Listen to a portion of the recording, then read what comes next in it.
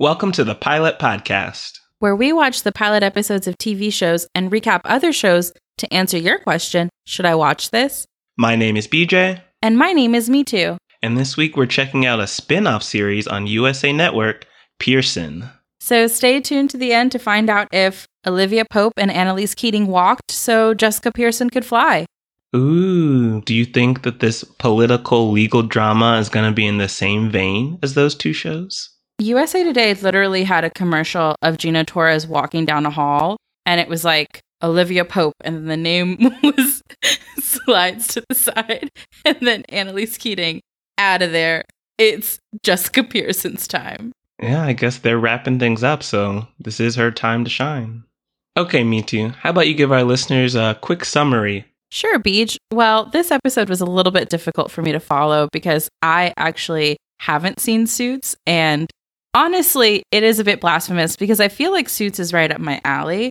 Sorry to the Duchess. So I did not see the backdoor pilot, and I think that would have been helpful. But a brief recap of this pilot episode of Pearson is we see Jessica Pearson post New York, post being pushed out of the law firm, and in a new city, Chicago. She takes a job at City Hall, working for the mayor, because she wants to exact change from within the system versus from outside of the system, as she originally had been through her lawsuit, which we'll learn later led to her losing her license to practice, which was because of Carrie in the mayor's office, who had a bit of a personal vendetta against Jessica because of her accusations against the police, because Carrie is a cop's daughter, even though she doesn't look like a cop's daughter, even though we don't know what that phrase means. And throughout this episode, you basically see Jessica Pearson try to use those same New York tactics, wielding her power in Chicago to make some backdoor deals, put some pressure on the right people, and work on a bus strike, an education policy, and also some personal issues with her family. We also meet her man at the beginning of the episode, and he is not so into her taking this job in City Hall for Mayor Novak, whom he calls a liar. And so he immediately takes a job in Miami, so I think that's the last we've seen of him for at least a few episodes. So Me Too, what did you think about some of the Chicago political issues that Jessica is trying to face, such as funding the local schools so they're equally distributed around the city, or dealing with a hunger strike? I thought that based on the direction that they're taking Jessica Pearson as someone who's trying to work both outside of and within a system to exact larger scale change than what she was doing through individual lawsuits, then Chicago is the right place to set it, because it's understood as this place that is open for corruption. There's this famous bit that Jon Stewart did where you have a higher chance of committing crime or being arrested for your crime as a Chicago governor than you are as a murderer. I can't remember exactly the stat that he was able to pull together. It was right after Blagojevich was found out. But basically, Chicago got some things going on in its local politics. And so Jessica Pearson is there to clean things up while not being well lit. Do you like her approach where she's willing to break the status quo? She knows that this is a new environment and there's like an old way of doing things with these relationships, but she's really all about fighting for the justice, maybe breaking some relationships if it means getting her job done. How do you feel about that kind of, that focused approach? She had a conversation with the mayor at the end of the episode where it seemed like he wanted to reel her in a bit. And she was like, well, obviously I got all the results you needed today, so you got to let me cook. And I think that's where this show is going. I feel like you clocked this first when we were watching. Everyone's going to hate her methods. Everyone's going to hate her approach. But then there's going to be a moment where people are like, oh, Jessica was right all along. I think we'll see her make maybe 2 mistakes this season where we're like, oh, that was not the right call. But otherwise, it'll always be right. Just like with other procedural shows, with leads who are unconventional in their methods. Yeah, I am worried that she will always be right, and we're not going to reach a real conflict into the series until she makes her, like, first mistake. And I think that can sometimes make procedurals get a little dry and repetitive. So I do hope that she'll either make more than one mistake throughout the season, or someone like Carrie, or maybe even a character we haven't really seen much of, will act as a nice contrast to her to push back. Yeah, I'm hoping we'll see that out of her cousin, who already was pushing back a bit on Jessica and confronted her after she said that she was dropping the lawsuit in order to actually join the mayor's office. I also think we'll see some pushback if he comes back in Jeff, her partner, because as soon as she told him she was taking a job with the city, he literally left and took a case in Miami. So I think he's a little miffed, and hopefully when he comes back, because in the universe of the show, the case is for a few weeks, we'll get to see him be like, well, how's your little mayor's office job going? How did you feel about the dynamics between Jessica and the people in the office? So we have the guy from Riverdale, who's the press secretary. We have Carrie, who doesn't look like the typical cop's daughter. And we have the mayor. Oh, and the mayor's driver, who we find some secrets about. You know, I think it's obvious that she is not a politician. She came from Suits, where not only was she an attorney, she was a partner. So like she even said in this episode, she's used to being in charge. She's used to being the most experienced person in the room and people coming to her for help. And so I think I saw a lot of those conflicts in a new office space when you have to find your place, because she has the experience needed for the job, even though there might be some other sketchy reasons why the mayor hired her, like blackmail. Just putting that out there so you guys know another plot point. But I think she needs to realize when it's good to flaunt her expertise and skill, and when she really needs to kind of respect these people who are now her coworkers. Like, they are all on the same team. They should, in principle, all be working together. And I think she's very much like, I'm the star rookie on the team. I'm going to show y'all what I can do. When I hope that she learns to bring people in more. So it's not just, I mean, the show is called Pearson, but I hope she doesn't really just treat it like the Pearson show, and it can be a team effort. Because in Suits, I watched the first few seasons of that. A lot of the cool plot lines involve the people at the law firm working together. It's not just one attorney doing it all by themselves. I like that, though I do want it to be a little bit of the Pearson show, in that I love the idea of her flexing her specific skills that she's gained from navigating an environment as toxic as Suits to create change that will help people like her family. Because that was also an interesting dynamic on the show, was a little bit of that survivor's guilt that she has, it seems, from being this affluent, powerful person with lots of access and then visiting her family who are more vulnerable. How did you feel about her aunt and her cousin on the show? I think they have a lot of potential to humanize Jessica, because she does come across as very to the point, all about business, workaholic.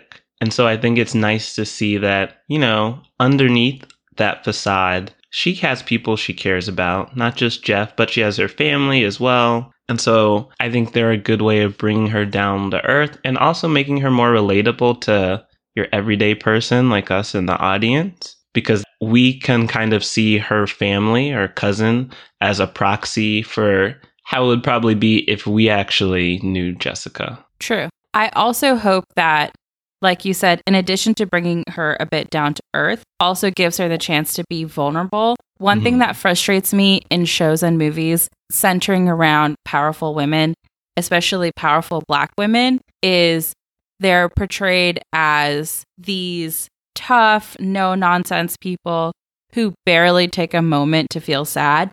And usually when they are portrayed as sad or vulnerable, it's because they miss their partner or they're longing for some man. And so I think introducing this family dynamic could be great to see a vulnerability that she feels just in herself or in her connection to other people that isn't centered around, woe is me, I'm this single woman without my man around navigating this thing. Yeah, hopefully she will be willing to open up with them. I think her cousin is willing to keep her in check. And I think that will also help us see that vulnerable side of her if they kind of talk things out, maybe have some little back and forth moments as well. And ultimately, the women in the show that she has friction with, so her cousin and Carrie, she shares ultimate goals with them of the things that they want to accomplish. Like they all wanted to see an end to that strike. Their motivations, of course, were different across the three of them, but they all needed this resolution.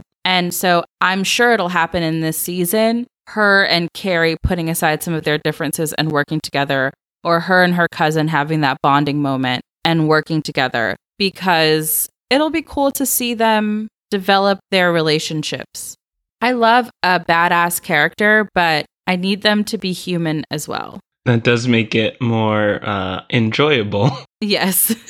But you know what I'm saying? Like on Scandal, Kerry Washington or Olivia Pope was never vulnerable, except for when it came to, for the most part, her relationships with the president who she was having an affair with and other lovers. And she sometimes was vulnerable with regard to her staff, but it mostly centered around those men.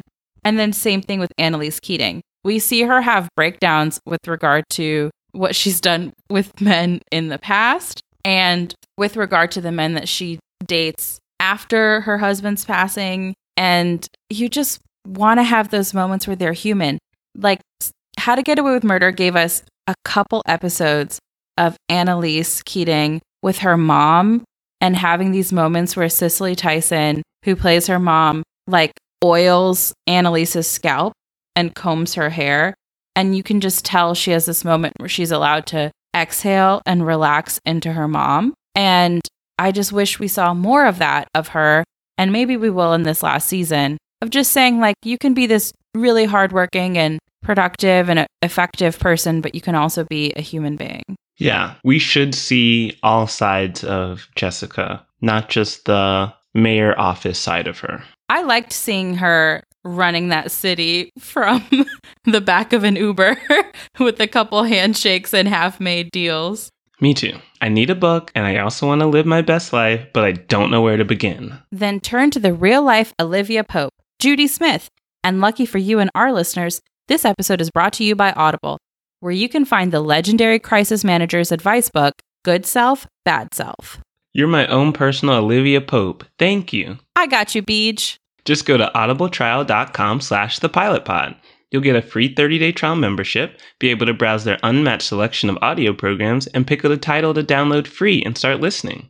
Again, that's audibletrial.com/thepilotpod. Happy listening. And now back to our show. This is a bit of a random pivot, Beej, but can we talk about the lighting of the show? Because I think you had your own very specific feelings about it. I just want you to share them with our listeners. Yes. So when we review pilots, we're not just looking at the characters and the plot and the themes. We're also looking at the production values. And one of the very odd things that stood out is that the show is very dimly lit. It's dark. Well, there's like dark, like Stranger Things, which I've been watching recently, where they have nighttime scenes and you're just like, I can't see. This is just people in their homes, people in an office building, offices which typically have super bright fluorescent lights, but it's always very dim and it's always just enough light to see the characters. And it's not believable that anyone would live or work like that. That's such a good point, because the scenes made me immediately think of the Game of Thrones battle scenes, which were inappropriately dark, and Homie got snubbed for an Emmy, and I'm sure that was partially to blame. But this wasn't a battle at night. This was people, like you said, chilling in their living room having breakfast. And so it just made no sense. We noticed it in the beginning because she was in her bedroom with Jeff, and it was a little dark. And so you think, okay, maybe the sun isn't all the way up yet. Maybe their blinds are half drawn. Maybe they're trying to have, just a nice mellow morning. And then again, in her kitchen, it's kind of dark. And you're like, all right, maybe she's one of those people that eases into their day, can't have full light. But then we step into the office, also dark. And then at that point, you're wondering, is it a light sensitivity? What is happening here? And remember in the mayor's office, it was super dark. I don't even think he had Yes. windows. No. Did you know that 2 Chainz has a sensitivity to light and that's why he wears sunglasses all the time? Oh. Isn't that cool? That's kind of Not bad. cool. Let me not say that. I think it's cool that he turned something that brings him discomfort into one of his signature look. It's like stylish and functional now. I know you didn't watch Suits, but do you like that this show seems fairly removed from the show that it's a spin-off of? I know it's kind of early, so we don't know if there will be crossover, but they're really drawing a line. I like when spin-offs have their own universes and there's not as much go-between from the show and the spin-off. I like, for example, that Frasier, famously a spin-off of Cheers, sometimes had Woody on the show, had a couple great episodes of Sam Malone on the show, but for the most part was its own great television program. We took the character that we loved so much and then centered a show around their life. Same thing with the Jeffersons, same thing with Maude. So I like the idea of giving her a fresh start, but I hope that just contextually, I think I'm missing a lot of information. So I hope that we occasionally see some Suits members for me to close some gaps that I had in this first episode. I also think that I would have been way less confused about this pilot had I seen the backdoor pilot in Suits, which I didn't know about, so I didn't see it. Yeah, and we purposely chose to go with the pilot episode for Pearson. Yeah. Even though the backdoor pilot did air actually last year, but it was technically an episode of Suits. This show really picks up wherever that backdoor pilot put it down. Yeah, they do not try to catch you up on Jessica's background. They don't try to catch you up on what Carrie did to remove her law license. Ain't no last week on Suits, blah, blah, blah. Not at all. No. And that all technically happened a year ago, like air date wise. But I don't know how much time passed between Jessica's character leaving New York and the start of this show. Oh, that's a good question. Yeah, I don't know. Because it feels fresh in the sense that Carrie's mad. I mean, people hold grudges for sure, but she feels very mad in a way that indicates perhaps this is fresh or ongoing. Yeah. How long do you think it will take for Carrie and Jessica to at least improve their working relationship? My prediction is they'll have some sort of common goal that they'll begrudgingly work together toward. And so that's what's going to bring them together, at least temporarily. I definitely see them as frenemies. So we'll see them work together when they need to, and we'll also see them work behind each other's backs because ultimately, I don't think Jessica necessarily dislikes Carrie. She doesn't trust her, which she shouldn't. But Carrie does not like Jessica. Yeah, she makes it very clear. What does a policewoman's daughter look like? I keep saying this, but it was such a confusing line for me because Carrie says that part of the reason she doesn't like Jessica is Jessica, she tried to claim painted Chicago police in a certain way, which, whatever, we don't have to get into that. But she says, and my father is a police officer. And then I guess Jessica says something like, I didn't know, which no one walks around knowing what everyone else's parent does unless you're friends with Sasha and Malia Obama. Otherwise, I'm pretty in the dark unless it comes up from you. And then Carrie, when Jessica apologizes and says she didn't know, goes, yeah, I know I don't look like the typical cop's daughter. And we watched that show an hour ago, and for each minute of that hour, I've been thinking about that, and I don't know what a cop's daughter looks like. I still don't know what that stereotype implies. I didn't know there was one. For her to say that, her character must have dealt with that a handful of times. Must have. Maybe it's like a politician, legal field type of insult. So we're just removed from that world. So I looked up cop daughter stereotype. I just Googled it. Nothing. None of the first 2 pages of results make any reference to cop daughter stereotypes. They're about farmer's daughter stereotypes, officer tropes in TV, why police officers love donuts so much, but nothing about what it means to be a cop's daughter, whatever that means. Well, we'll have to wait and see if the writers can fill us in on the meaning throughout the series. I guess. Any final thoughts on Pearson? No, I think I'm ready to review. What's your rating for USA Network's Pearson? I would suggest for listeners like me who aren't familiar with Suits to check out the backdoor pilot and give it a couple more episodes. I think there was a lot of juice in this first episode that makes me think I'll probably want to watch more, but I just am lacking so much foundational information that I'm definitely going to have to go back, watch that backdoor pilot, and then go from there. But there is a lot of great juice in this first episode. I would say there were like 4 or 5 big reveals off top. What did you think about this pilot episode? I think it set up the premise well for what Pearson is going to be all about in the political world of Chicago. I think it would be confusing if people who have not watched Suits watch the backdoor pilot, only because it's going to introduce a lot of Suits characters who don't seem to be relevant to the Pearson spinoff. That's fair. That's a hard balancing act where if you just don't know anything about Suits, you might be better off having a few questions for a while and then just stay locked in this new universe of the spinoff instead of trying to catch up on like seasons and seasons of Suits background that Jessica Pearson has already gone through. Oh, I meant just that bottle episode. Yeah, I'm saying if you start with that, then you might have more questions about like, what has Jessica been doing? I always thought the structure of bottle episodes is they live by themselves. Not always. Okay, so agreed. Maybe instead, if you're confused, just give it a couple more episodes. Because I thought there was a lot of good juice here. I see potential. So the question is, me too, will you watch episode 2? I will. Okay, that's what our listeners need to know. And I would recommend they do the same. I think that matters more to them than what I'll do. Hey, you never know. They might be blindly following your direction.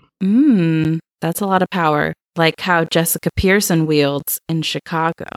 You're the next Pearson. No, thank you. She's wealthy and powerful. Just a lot of people hate her. Yeah, I don't want that many targets on my back.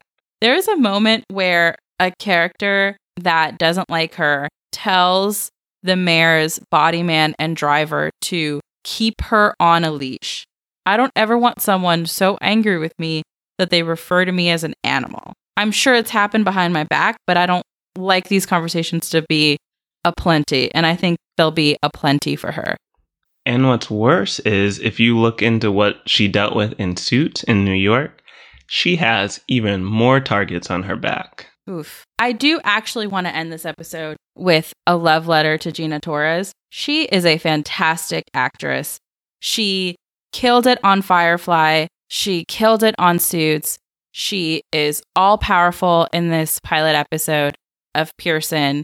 And so I would love to close on the note of Gina Torres, you did that, you've been doing that, and you're continuing to do that. Keep it up, Gina. We're rooting for you. We love you, Gina. Go ahead. So if you want to find out other series that we love, head to thepilotpodcast.com. You can also subscribe to us on Apple Podcasts, Google Podcasts, Stitcher Radio, and Spotify. And be sure to leave us a rating and review. It really helps. You can follow us on Twitter and on Instagram at The Pilot Pod. You can like us on Facebook at The Pilot Podcast. And you can send thoughts, feelings, episode suggestions. We still have a few dozen left, but we promise we are working through them to askthepilotpodcast@gmail.com. Thanks for listening. Bye.